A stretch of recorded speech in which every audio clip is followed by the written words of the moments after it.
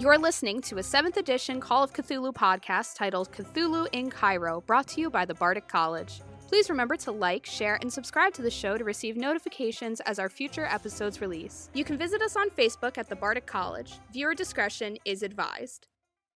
Welcome back, friends, to another episode of Cthulhu in Cairo. I am Raz, and I am joined by the entire team. And you know that the opening sounds very similar in my cadence and delivery when people bob their heads like Muppets to it on my camera as I'm watching. So that's what my cast was doing as they were doing it, as I was giving you that intro. So shame on them, and now they must die. When we last were together, wait, Mercy! I do it every week. It's my thing. Okay, well, there you go. Try to kill me. I'm unkillable. Faye, no. I have no You already excuse. killed me, son. I ain't afraid of you. And it continues. The last time we left them, though, we did have a very heavy moment with Vadim making a choice. His friends helping him through that path, but in the end, it was really Vadim's choice in its own that to give Aslan rest and not leave him in the clutches of whatever that thing was that was a guardian or gateway or a servant to the great Shakotl, this god of chaos and destruction that basically, dropped their plane down. The team lost 80 hours of memory. All kinds of things have happened since their arrival in Africa. But they do know that one of the next item of power that they want to go after is the stone, the Dreaming Stone, that is supposedly in Australia. So they have been making preparations off mic to get ready to do that. So they're going to go by boat. We'll get into that in a moment. Right now, it's several days since the incident with Sectu in the hut. Aslan has been laid to rest. His physical body has been laid to rest, and we're just gonna start this and kind of start with Vadim, get a little bit of an idea of where Vadim is right now and how he's feeling and what his has it changed his perspective to the team. Kind of go over that a little bit and then start dealing with the last minute things at Kubawazi as the team packs up to leave. So Vadim, Keeper, hell of an evening. That was heavy. Yeah, it was something else. I hope I played Vadim to true to what he would do, who he was, and what he would do. Vadim is just sullen, off on his own, deep in thought, trying to give as much attention as he can to Anna. But feeling like he's coming up short. And I think he's kind of building the singular focus in him of, just dedication to the mission and stopping this thing that took his son. He doesn't see that he made a decision. He sees that this thing killed his son. It's just that simple. Yeah. Yeah. And he's feeling a little neutered. He's used to dealing with guile and violence when needed, but he kind of feels like this is maybe outside of that realm. So he's confident, but he's not really sure what he's going to be able to do. So one of the things I wanted to touch base on with everybody after this event, and we'll start with Vadim because Vadim is the one who was affected, obviously the heaviest with it, is we don't always talk about religion. In a modern society, people today, there are still people out there that are very, very connected to their faith, connected to their religion. I'm not talking about zealots. I mean people that literally, live and embrace, for all the positive reasons, faith. But when we did Vadim's solo adventure and everything, and blessed by the priest, the babies and in the line that day with his wife. Tell me about Vadim's faith a little bit. I'm not talking about how was Vadim's faith prior to this event, and has it shifted him? Does he now see something? Does he believe that the greater evil is an evil of a Christian evil? Does he think this is something that? Does he just think this is like extraterrestrial and he doesn't put this into the faith line, or has he been shattered? Is it just like there's evil out there and we just have to fight it? I don't, Christian faith, Orthodox faith would have been prominent in Russian culture. But, those things, when you start kind of getting out into the sticks of different areas where maybe there's a lot of tribal customs and, Vadim grew up in the Russian countryside, deep in the countryside, the Volga River Valley area, right? Right. Where there would have been, older, more tribal and cultural customs and spiritualness that would have passed down through families, which he definitely experienced with his grandmother and his mother. That's kind of woven in to the the more Western faith that's been adopted. So he has experienced things through his family that he never really could fully explain.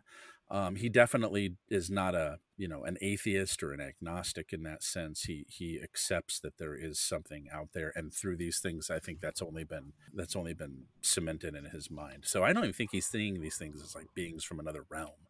I think he's seeing these things as more of a spiritual nature. Okay. All right. Is he connecting some of this to the boogeymen of the past, the old, like you said, the spirits of the old Russia, the old land? Superstitions, yeah. The superstitions. So. All right. Interesting. That his grandmother warned him of, right. Those things are what's coming to mind for him. I think this is very internalized. This is nothing that he would be expressing or sharing. Yeah. Gotcha. All right. Faye, let's talk about, as an archaeologist, I mean, a lot of this ties Cairo. I mean, that's the whole show is entitled with Cairo and Egypt, and connecting it back to episode 4 or 5 at, Percival Reese's house, when they were trying to do that fake ritual that was all interrupted, and they were way ahead of the curve on looking at what these items were, thinking they had opportunities, but in actuality they didn't translate the prophecy properly. So Egypt has been a big part of this, and as an archaeologist, you're seeing a lot of symbolism, right, in these attacks. And when the big bads come out, they seem to have a lot of ties to Pentweir, this whole thing. Is this as an archaeologist, modern faith versus the pagan pantheons of Egypt? Is Faye being pulled more in that direction? How is she stacking this up? So I've always said, because Faye grew up religious, but then once her mother passed away, it was very much you lose someone and you kind of have, I wouldn't say a crisis of faith, but you start questioning. So, I would say she stopped going to church. Like, her father didn't really push her, and we know why now. But Faye I don't think that she's really just trying to think too much into it personally, because of all the connections with what her father's done and then everything that's happened with her mother. I think that she's just kind of only looking at it from, the point of view of an archaeologist. It's like, this is a puzzle to figure out, these are symbols, I'm putting them together. She's not thinking about it, how it just ties into her. Okay. If that makes sense. No, absolutely. To your point, right? Faith can be questioned for the loss of somebody close, right? A mother, a father, a child. But to some people, it drives them to faith. Now they need to grasp onto something to hold on to as like an anchor, to say, okay, I don't know why this happened, but I'm hoping that there's a beyond, so I can get to that person and see them again. Or they're trying to dial into an ideal that they can understand. And I was just wondering where Faye sits with that ideal, because a lot of what like you said, a lot of what she's seeing not only is personal because of Richard Dawson and the unfortunate events that happened, prior to Faye's birth, and then things that happened through to her mother. I was just wondering how, if you see Faye, or Faye sees herself as this spiritual creature or religious creature that is fighting evil, and the evil is from the old gods of Egypt. I didn't know if you were making that paradox connection, or if this was just, they're bad things. It's part of, this is what happened, and shit, that kind of, that reaction. I think as far as she's concerned, it's because she's not a particularly religious person. She's like, okay, I've seen physical stuff. There's bad stuff going on. I need to do something about it. And that's sort of where she's at with it. Okay. Ella, what about you? You have the deepest ties to the occult in the team. John Schooley had some experiences that were building for him. We know John is still out there somewhere dealing with what he can in his way. But you've actually been and seen these things prior to arriving with the team. You also infiltrated and practiced some of this type of magic that leads to a darker reality, right? The remnants of an old way is really what it was, right? This hermetic style of casting and magic, plus your own gifts and clairvoyance are modern day type of magic itself in a way. The mentalism. How are you seeing Ella in all of this? Is this pushing her to be more fanatical, more, is she looking for more? Is she looking for a spiritual outlet, or is she just like, I already knew they were out here. This doesn't shake me. We got to kill it. I guess it is more of the latter, like you said. Like, she understands that there are far more powerful beings in this world, forces beyond our ken, so to speak. And this creature just happens to be the next in line to start mayhem, and it's the one that a certain group of people she knows are dangerous want to play with, and that's not okay. That's why she's a part of this team. She feels vindicated in that you realize that this thing has now killed a child. You realize that this thing has manipulated us, our memories, our very souls, everything. Understand that this fight is not one we can just win by guns and grit. We need more spiritual stuff. So she's probably going to become more fanatic in that way of like, oh, we need to like get on top of our spiritual side, prepare mentally and spiritually for what's coming, because if we're broken by the end, we can't defeat it. And very good points. It'll be interesting to see where, as Ella, you try to find those allies, because right now the entities that you're dealing with have all been enemies. You really haven't tried to ask to go on. What you've had all this point was the Eye of Ahriman, right? This kind of blessing, this pulpy sort of get out of jail free card that we've used, and we've always said that it had, because these guys were meant to be together and fate had sort of thrust them together, there was this overarching spiritual sort of protection that they had whenever they needed that one thing they could pull on it. But those are gone. So now the team is going to need to be looking for, with the exception, I'm sorry, of Jack, but now that they're gone, that's going to be a real loss for them as they go forward. And it's going to be interesting to see what you're able to do and what the team is able to deal with as far as coming up maybe with an ally that is of a spiritual nature that's a positive force, right? Something that could help or guide. And we'll see where you take that. That's a great thought. Catherine, we'll start with Jack because he's the actual host here at Kubawazi. Catherine, this team didn't, when we put it together, these kind of individuals for their era were always ahead of their time, right? They're pulp characters. So we know that they're really good at multiple things. They're a little hardier, stronger, tougher. They're not the average Joe that's just going to collapse in a pile. They're going to fight forward. But Catherine's had a lot of moments, a lot of shocking moments as well. Yeah. Was Catherine, first of all, raised to see as Christian ideal? Especially during the war, did that give her strength? And now is it questioned, or are you wishing you had that faith through some of this to kind of help alleviate the beatings, because the beatings have been since pretty tough, right? The easiest way for me to explain Catherine's relationship with spirituality is, hey, my lord, if you're out there, what the hell? Like, why right. Me? Why? Like, this is ridiculous. Like, one person shouldn't have to take this much evil and like keep going. Like, what are you trying to prove here? So the war really, because of Catherine's like bisected childhood, like between the two houses, spirituality and like religion wasn't something that, was thrust upon her too much. Yes, she went to posh British boarding school in her teens, but nothing ever stuck, And in the war, she saw strength and determination of the human spirit. That is what, helps people.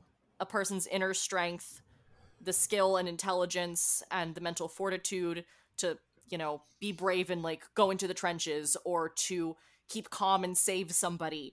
And now she can rely on her comrades and take on from their strength and give her strength to them much more than she would ever think to, look up to some big bearded guy in the sky and go, hey, help me out.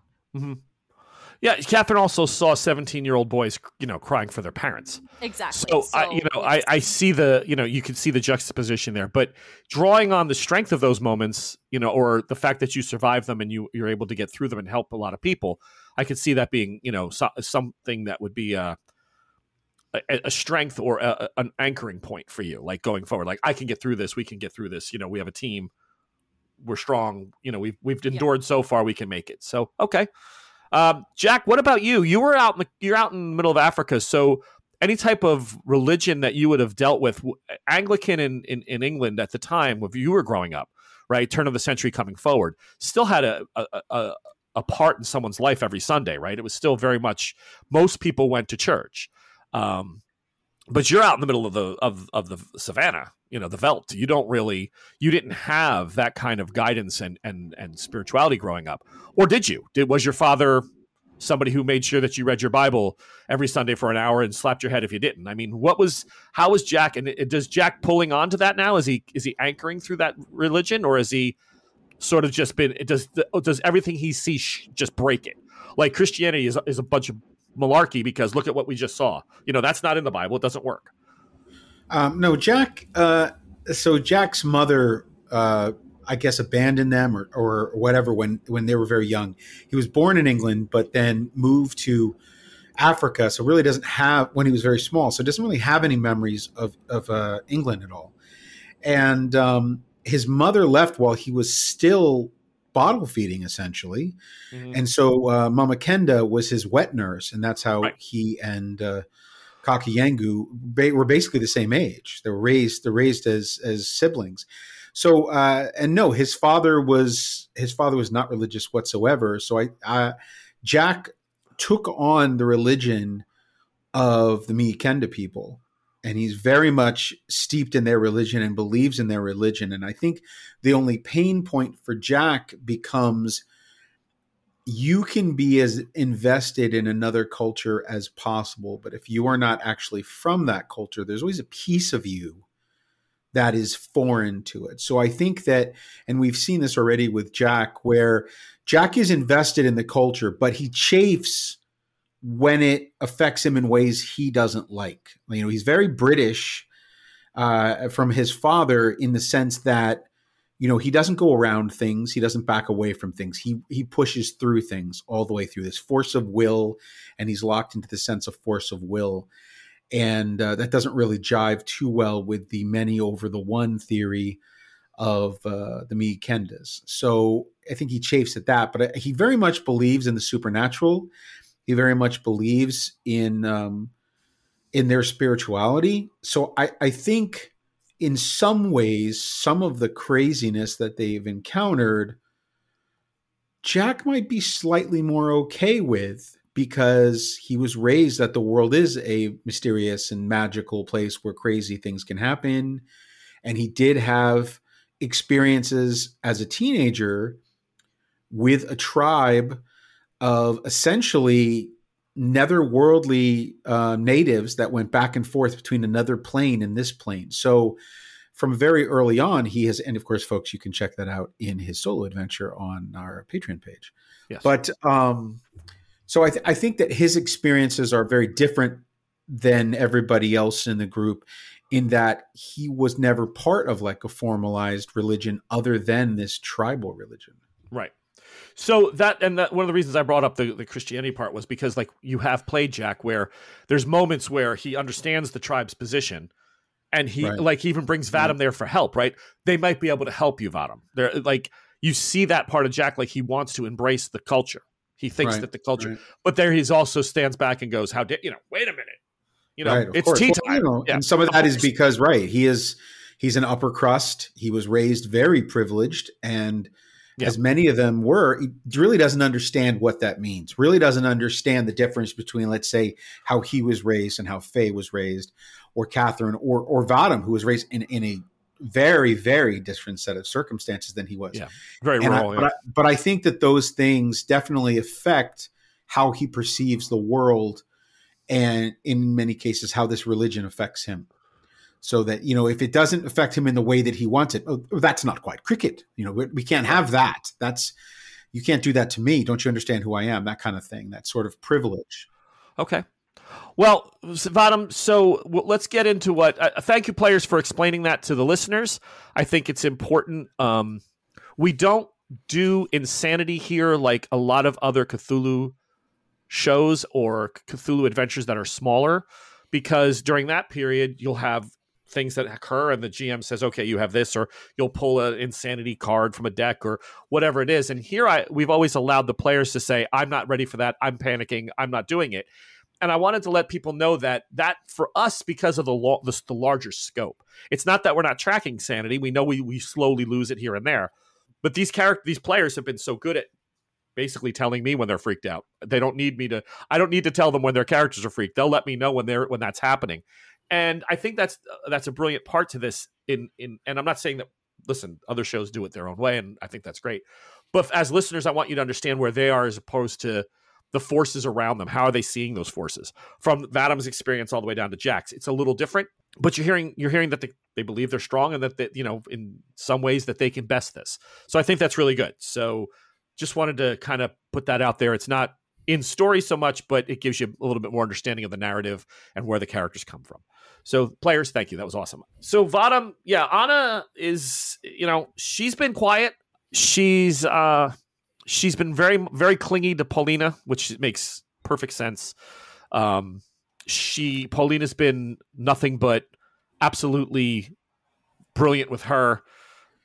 The knowing when to give a little bit more tough love, when to not do that. Like, she has that concept of, this is not the time to cry. This is the time your father needs you right now. Stand by your father. It's okay. And then she has those moments where, okay, child, it's okay to let's let it out. Like, talk to me. Tell me what's going on. So that 1930s pragmatism, especially in Russia, right? Where life is every day you wake up and you're going, okay, it's a good day. I'm alive. Like, we're working. But she's also westernized enough where she realizes that the child needs some stability right now. And she's just making sure, like, Paulina has approached you over the last several days and just made, like, are you staying? Is she staying? And you've kind of worked out those conversations. And in the end, Vadam is planning on leaving her here, right, with the rest of the Kubawazi staff, Paulina and Lakshiva and Anya, right? That was the plan. It's the only place I can think of to leave Anna. I think Vadam would just be, his conversations with Paulina would be geared towards making sure that this situation and what has happened with Oz has not, driven her away, that she's committed to staying here and the care of his daughter.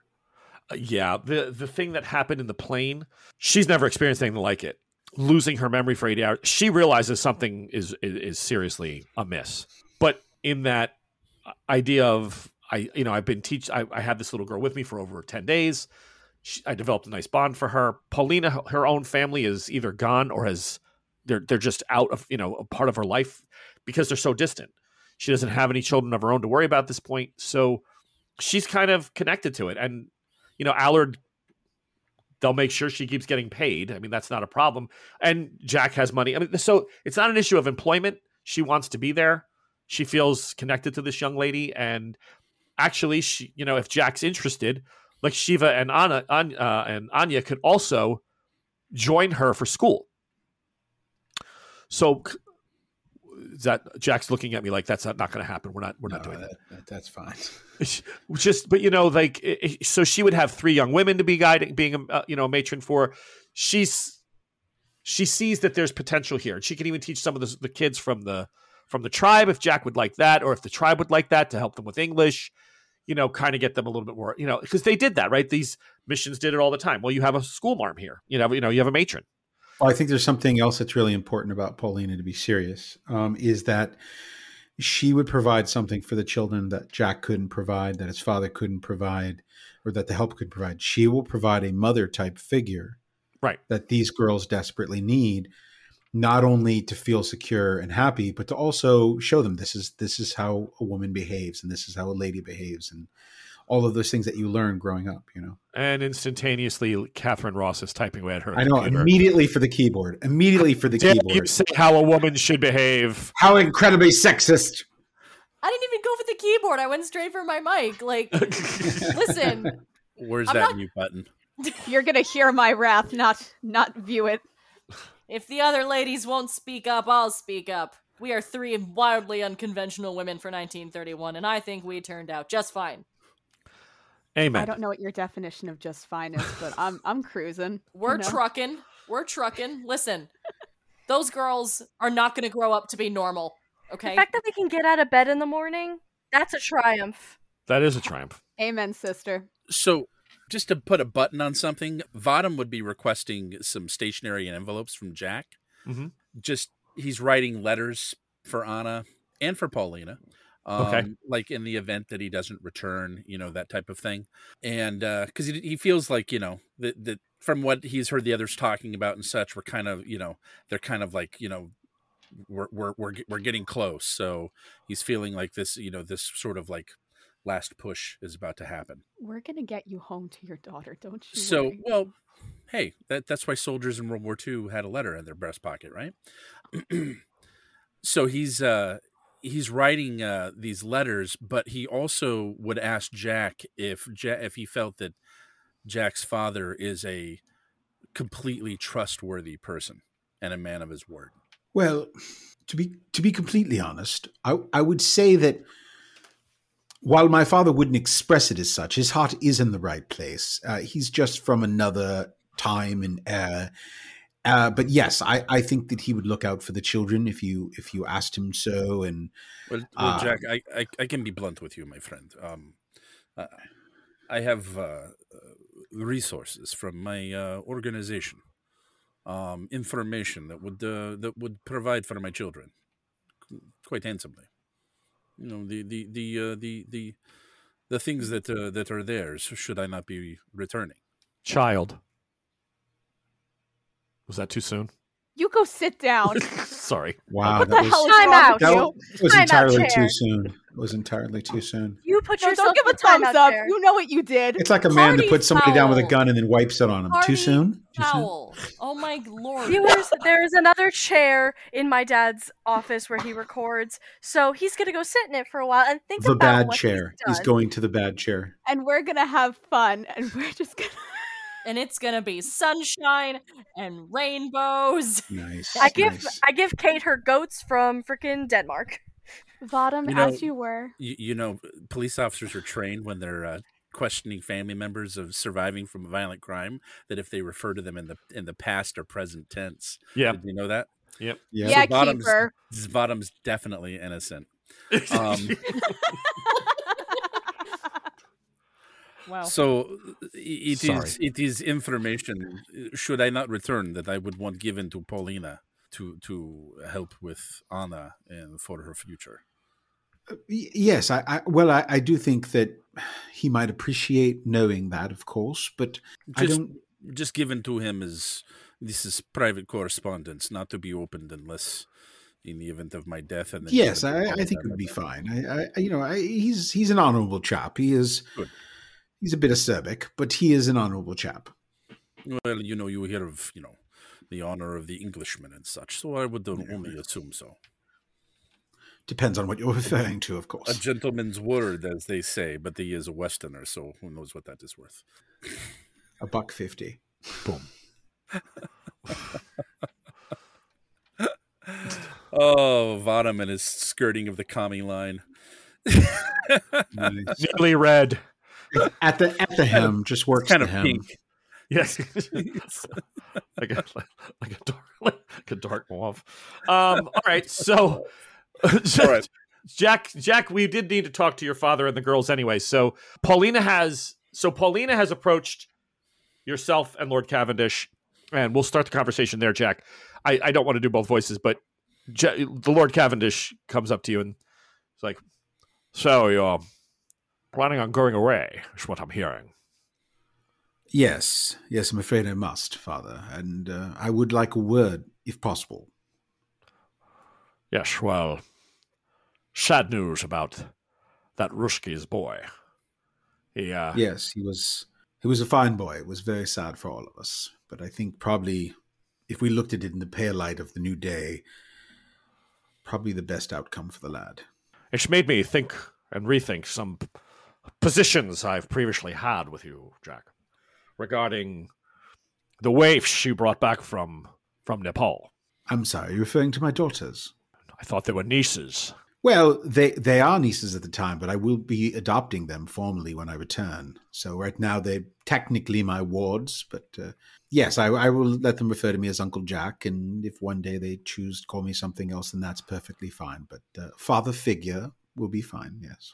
So this Paulina has asked me if she could establish a few rooms in the big house here for schooling for the 3 girls and potentially some of the members of the tribe who might like to see their children invested with a Western education. I've, of course, allowed this. And I'm going to have a telegraph sent to the missionary, Ashton Clark, and ask him to see about getting papers for you to formalize your plans for these 2 young ladies. No child should have to face this world maybe alone. It's not cricket. Jack looks shocked and actually removes his pipe from his mouth, stares at him for just a second without saying anything, and then in very, very British form, sort of firms up and says, "That's quite decent of you, Father, and I appreciate it. This is a kind gesture." I was speaking to Miss Ross. She explained to me that you're very attached to these young girls, and that was a tragedy, the way that their parents were pulled into this mess. So there has to be a little bit of compassion somewhere. It just took me a while to find it, Jack. Yes, well, I knew you'd get there eventually, Father. You are, at your heart, a good man.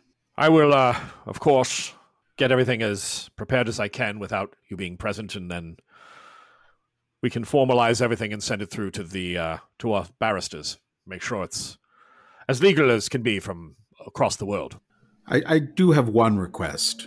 You have been quite kind and generous, both with your home and the caring, potential caring for these individuals, and also finding a place for Paulina and Vadam's daughter. But I would ask this one simple thing that I think would make a huge difference in their lives. And I know that the girls have enjoyed it immensely, and I'd be really worried if it disappeared. I think they just love your salty nature. And I think they want their crazy grandfather to stay crazy, if you understand my meaning. I'm not sure I do. What you're saying? I'm saying be yourself. Wow. Too old to change much. But an old lion knows when he's no longer perhaps the mating partner of all the young ones. He senses his time. I'm realizing that this is going to become your Kubawazi. And there's only so long I can stand in the way of that, Jack. Well, it'll be your Kubawazi until the day you're part of the earth, Father. And then we'll deal with the other when it happens. But for now, I see myself as a servant of this land to protect it for our family and for the Mi'kenda, and to preserve it as you've preserved it since you came here. Yes, well, let's not act like mewling babes. No, and you are an old bastard, but I am appreciative. So he walks off, takes himself out onto the veranda, kind of, tells Paulina that whatever she needs to get the school set up, they'll order some desks to be built or made, or longer, tables they could bring up. They're going to use several of the rooms in the back part of the house where the kids can come in and out. They're going to be on the second floor. They'll have the view of the high porch that runs around the whole length of the second tier of the house. They'll be able to open up there for windows and kind of get air and look over the pavilions that are being built. So yeah, he's Vadam losing his son and seeing how the team has reacted, and how, the boy came in here obviously with some sort of a malady or an illness, and then to have him go suddenly like that and not understand it, and yet he sees Vadam suffering, a gentleman who's quietly trying to go through this as best as he can with a young daughter, and then the matron, the school marm rather, who's everybody's been affected by this, and he can see how it's affected Catherine and Ella and Faye, and it's just started to change a change of heart that children pass, but there's the practical side that young young lions die. They don't. Not every child that's born lives, but then they start to grow and they get, they become a part of the life. And not that you don't struggle with a young child dying or a stillborn baby being born, but there's also a difference. There's different. The griefs are intense, no matter how this happens. And he's seeing that grief and recognizing that his age is, his time is nearing, and he can either leave this place full of life or leave it devoid and not care. So that situation has opened up his heart a little bit. Very nice. All right. Okay, gang. So the information that Jack is able to get from a few phone calls on the wireless, because he has to use a wireless. I don't think Kubawazi itself has an actual phone line. It would be wireless communication. Correct. To Mombasa, is that there is a boat leaving in a week. It is call it a 2-star liner. About 25 years old. So she's steam powered. It's known as the Drinna.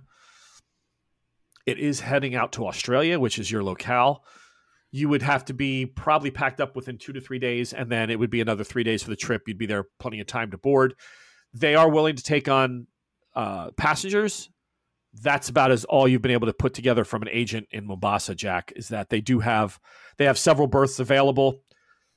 She's not super fast, but she's made the trip multiple times. The captain's a good man, and but it's not. We're not talking about a beautiful dining room and a harpsichord. Right. We're talking about a functional steamer that has berths for passengers that are in need to get to Australia. Now, is it going to go? It's not going to go straight to Australia, right? It's probably going to have to go through the Gulf of Oman or whatever, go to India or Saudi Arabia or something. So let me show you. I can show the players. So what you, Jack, what the agent will tell you. Oh, flip. Is that this is the way it's going to? The trip for them is a direct. They do a lot. They put a lot of coal on board and they drag. This is. So that's how it would look to the trip, Jack. It's going to be right from Kenya, and it's going to go straight across the Indian Ocean. And that is, listeners, again, if you're familiar with a flat map, like a global style map that's flat, Australia appears to be directly under Africa. Cancel that. That's not actually accurate. It's sort of way off to the east and down. So it's 6,580 miles from Mombasa to the port in the northern part of Australia, which would be the capital, Sydney. Essentially twice as wide as the United States of America. Yeah, twice as wide. Yeah. Yeah, that freaking continent is full of giant spiders, kangaroos, and various other horrors, and it's bigger. The place that's trying to kill you just by standing on it. Just by standing on the ground, it's trying to automatically kill you. No offense to Aussies. If you are an Australian listener, I apologize. We have a few. Oh, we do? Okay, well, yep. I'm sorry to say that Australia, I'm not going because you guys check for snakes and spiders in your hotel rooms. Not happening. We love you so much. We appreciate you. I think I'd prefer them terrified of where you checking. live. I'm terrified. Australia is wonderful. Terrified. The fact that they have to do that in their own home, like I know in freaking rural New Jersey, yes, there are garter snakes, but I don't worry about them being in my house. Well, I think in all fairness that the majority of deadly snakes in the world are found in Australia. The largest number. Yeah, exactly. The biggest of which being, I think, the brown snake. Thank you, Australian listeners. Yeah, so we actually, the guy who won our first contest on who's the furthest away listening to the show was in Australia. That's awesome. So, totally awesome. Congratulations. Good on you, Bruce. Good on you, Bruce. Very nice. Was his name Bruce? No, it's a Monty Python thing. It's just a common Australian name, yeah. Hey, call me Bruce. So that's what we have as far as the itinerary of available boats. Now, you could wait longer and possibly find something a little bit more flash, but they're telling you, Jack, that right now it's hurricane season. There is obviously transport going all the time. Hurricane season in the Indian Ocean runs from mid-November through to March. So this is sort of their, and it's, he's like, look, this captain is very good at the weather. He knows what's going on. But as far as your better liners that are cruising, you're probably looking at sometime in, May before they really start sending out the luxury type ships. They're not always, they're cruising in other parts of the Asian side. They're moving further to the east. they won't be heading back into this area and they're limited. I mean, Kenya is a destination, but it's not that big of a destination. We're not talking about like the port of Cairo. Mombasa is still it's a town, it's a port city, but it doesn't even compare in size or population. Yeah, if that's I'm cool. get taken out by a hurricane, I'm going to be pissed. Good, thank you, Faye. If I get taken out by a hurricane, I'm going to be pissed. I'm going to be really pissed. Right. Like, I'm not flying the incredibly. plane, by the way. There's no way you could fly a plane to here. Not like that. We're taking a giant sea voyage. Yeah, you're taking a sea voyage. Oh god. 22 days across 6,000 miles of open water. What could go wrong? Gertrude What could go wrong? Dobbs. It's A coming lot. back. Gertrude Dobbs, take 2. Christ, no. Sadly, there is no audio of the Gertrude Dobbs adventure. That We is talk true. about it so much. I wish we had No. recorded it, but we were babies back then. Katrina. She's a beautiful ship, if a little rusty. These are the last days of Kubawazi, so you've got basically 72 hours. Is there anything that anybody wants to do? Any telegrams we want to send in Mombasa? Anything that before we actually get to the Drina, board her, and make our way towards Australia and the next part of the adventure? So, this is the time to role play that stuff out. Like I said, Anna knows why you're leaving. Paulina's here. The school's been open. Like Shiva and Anya, Jack, they're understanding what's going on. That you need to go for a short period of time. Anybody have anything else they want to do while they're here? Ella? I have 2 things, but I want to give an idea to Catherine if she's not raising her hand for this very thing. Okay, But so I'd like to Catherine, talk go about ahead. Probably during the lunch period at some point. Do we eat hyena here? I don't know. What? What the I'm- hell? It's a I'm dog. just- Good. It's a predatorial vermin dog of Africa, I was told. So I don't know. But the point is, There's a very famous restaurant in Nairobi, Kenya called The Carnivore, where they literally serve every type of meat of wild animal that's from Africa. A Fair Huh. enough. big cooking pit in the middle of it, including hyena. Word. Ah, nice. right. The fact Well, that you there had that you in go. your back pocket. Huh. Interesting, Scott. A little concerning, but that's all right. We're just gonna brush I right know past somebody. I that. know somebody that's eaten there. Not personally. I was gonna say, do you gold belly that in? Do you?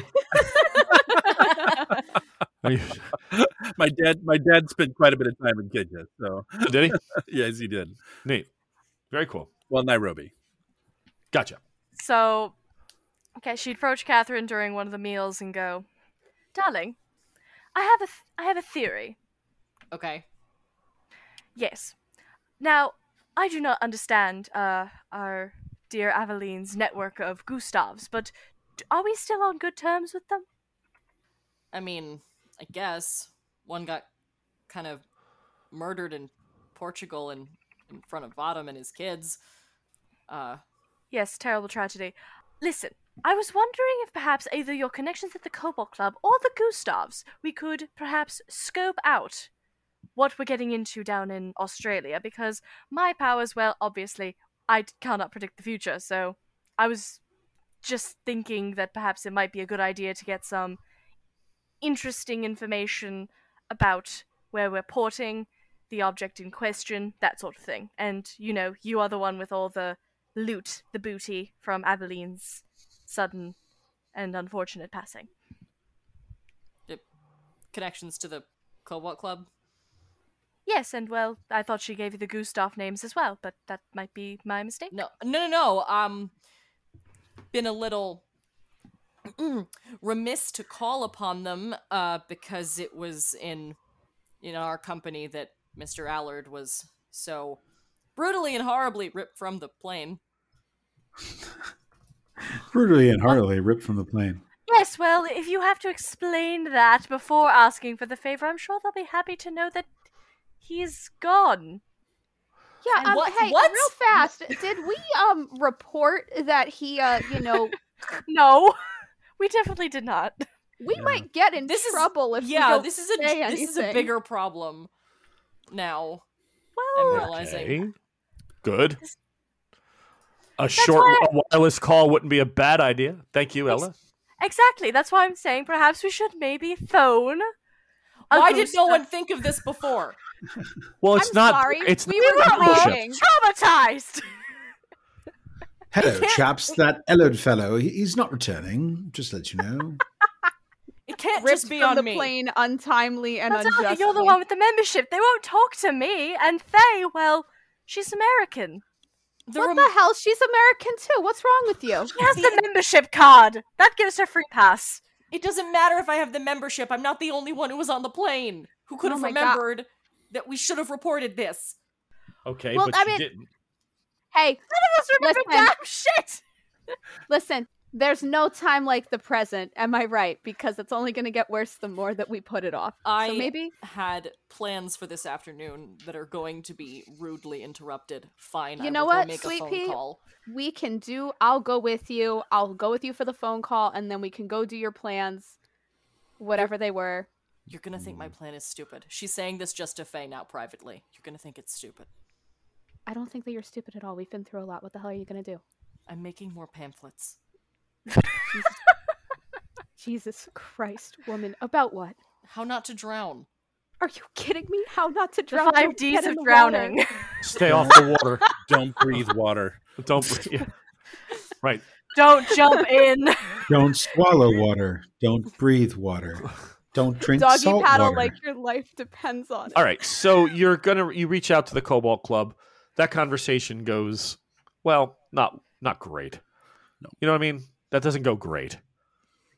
Who are you reporting it to? The London chapter or the United States, New York? Well, he was English. New York. Oh, he was New He's York. American. Right? Yeah. American. He was Kent. So Mr. Kent. I know the people in the. She got you all your stuff. She got me my stuff. She was in England. Her name was. No. The woman who got you all your stuff was in New York before you flew over. The medical bags and all the clothes. I'm sorry. I'm confusing the two branches. I'm sorry. That's okay. Everything for you was out of New York. Okay. That But clears it up. you can reach out to England. I just didn't know which one you No, wanted to do. I mean, I don't really know anybody out there. Okay. Let's just. I'm gonna call my gal, whose name is Agnes. Agnes Excellent. Crawford. That's right. And I'm just gonna explain that we've been through some terrible amnesia. So let's talk to the people that actually know a little bit more history of 1930s. Scott, Joel, Right. why am I remembering something where wireless communications could piggyback to get on a transatlantic line? Is that right? Well, the transatlantic line was actually a cable run from Right. the ocean, a cable, and then from America to England, and I believe Yep. it went up to Canada and then over. And it was before it went already over. it was already late in the 30s. It was. yeah, absolutely. yeah. And then there was one from there, from England to Europe. So essentially, everything is connected through a wire. Well, no. Shortwave is shortwave. That's a But difference. the shortwave is also short distance. Remember, shortwave doesn't go long distance. Yeah, I mean, That's why it's hundreds called of miles, shortwave. right? No, that's not why it's called shortwave, right? It's called shortwave because of the size of the wave is beams. Right, of the but wavelength. a short wave would travel wavelength. less distance than a long wave. Okay, so I guess what my question is: this conversation with Allard and New York may have to wait to Mombasa, or via telegraph. It have to be on the because- landline. Yeah, it have to be on the landline. Which I'm not sure there was a landline in through Africa, but if they could get, like, you could relay certain calls, I know that. But Yeah. I wasn't sure. I thought I remembered something where shortwave operators could piggyback messages, like get messages broadcast. Yeah, I longer think. distances. Yes. All right. So to that point, yes, you would have antennas every so often. So, and a shortwave operator, which was actually a job at that point, you could bounce from, let's say, Kenya up the line through Africa over Right, that's different what I thought. antennas, and they would just pass the signal on.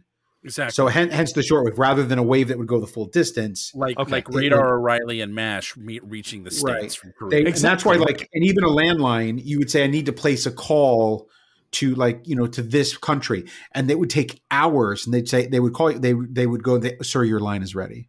yeah, they'd call you back. Yeah. Or take Okay. however long it's going to take. Yeah. Right. All right, correct. so Catherine, we're just going to say that for the sake of finishing this episode for tonight, this is where we'll end it. You're able to get a hold of Agnes. The time difference is, you're up. It's like 10 p.m. at night, and over there it's like 6 a.m. in the morning, or 7 a.m. So let's call it midnight you, 8 a.m. them, whatever it is, because it's got to be a 12 to 14 hour difference, I'm sure. It's massive. But the situation is that with the help of various shortwave operators and pinging signals and everything, you're able to finally get a line that has a hell of a delay on it, but you're able to get a line on it for Agnes, and she's able to hear you finally speaking, and you just that's hello. Hello, Agnes. This is Miss Catherine Ross. Over. Over. You don't have to worry about all the overs, but that's fine. If you can, we'll do the overs. No, we don't have to. It's just more to show how awkward she is. Yes. Miss Ross, good to hear from you. Where are you? We're in Kenya, Miss Crawford. Excellent. Have you heard from Mr. Allard at all? Lost touch with him. Said his last flight plan was back with you. Rome was the last one he logged, and unfortunately, hasn't been heard or seen from. Well, Agnes, speak of the devil. That's the reason why I'm calling. There was bit of a tragedy. The plane that Mr. Allard was flying, it went down. A bit of a tragedy? That's how you describe it? What do you want me to say? It's fine, you're doing great. Went down? Please explain. We were flying from... Where were we flying from? Rome to Kenya. We were flying from Rome to Kenya, and we crashed somewhere over the African desert, and Mr. Allard, he's gone, miss. I'm so sorry. I understand, Miss Ross.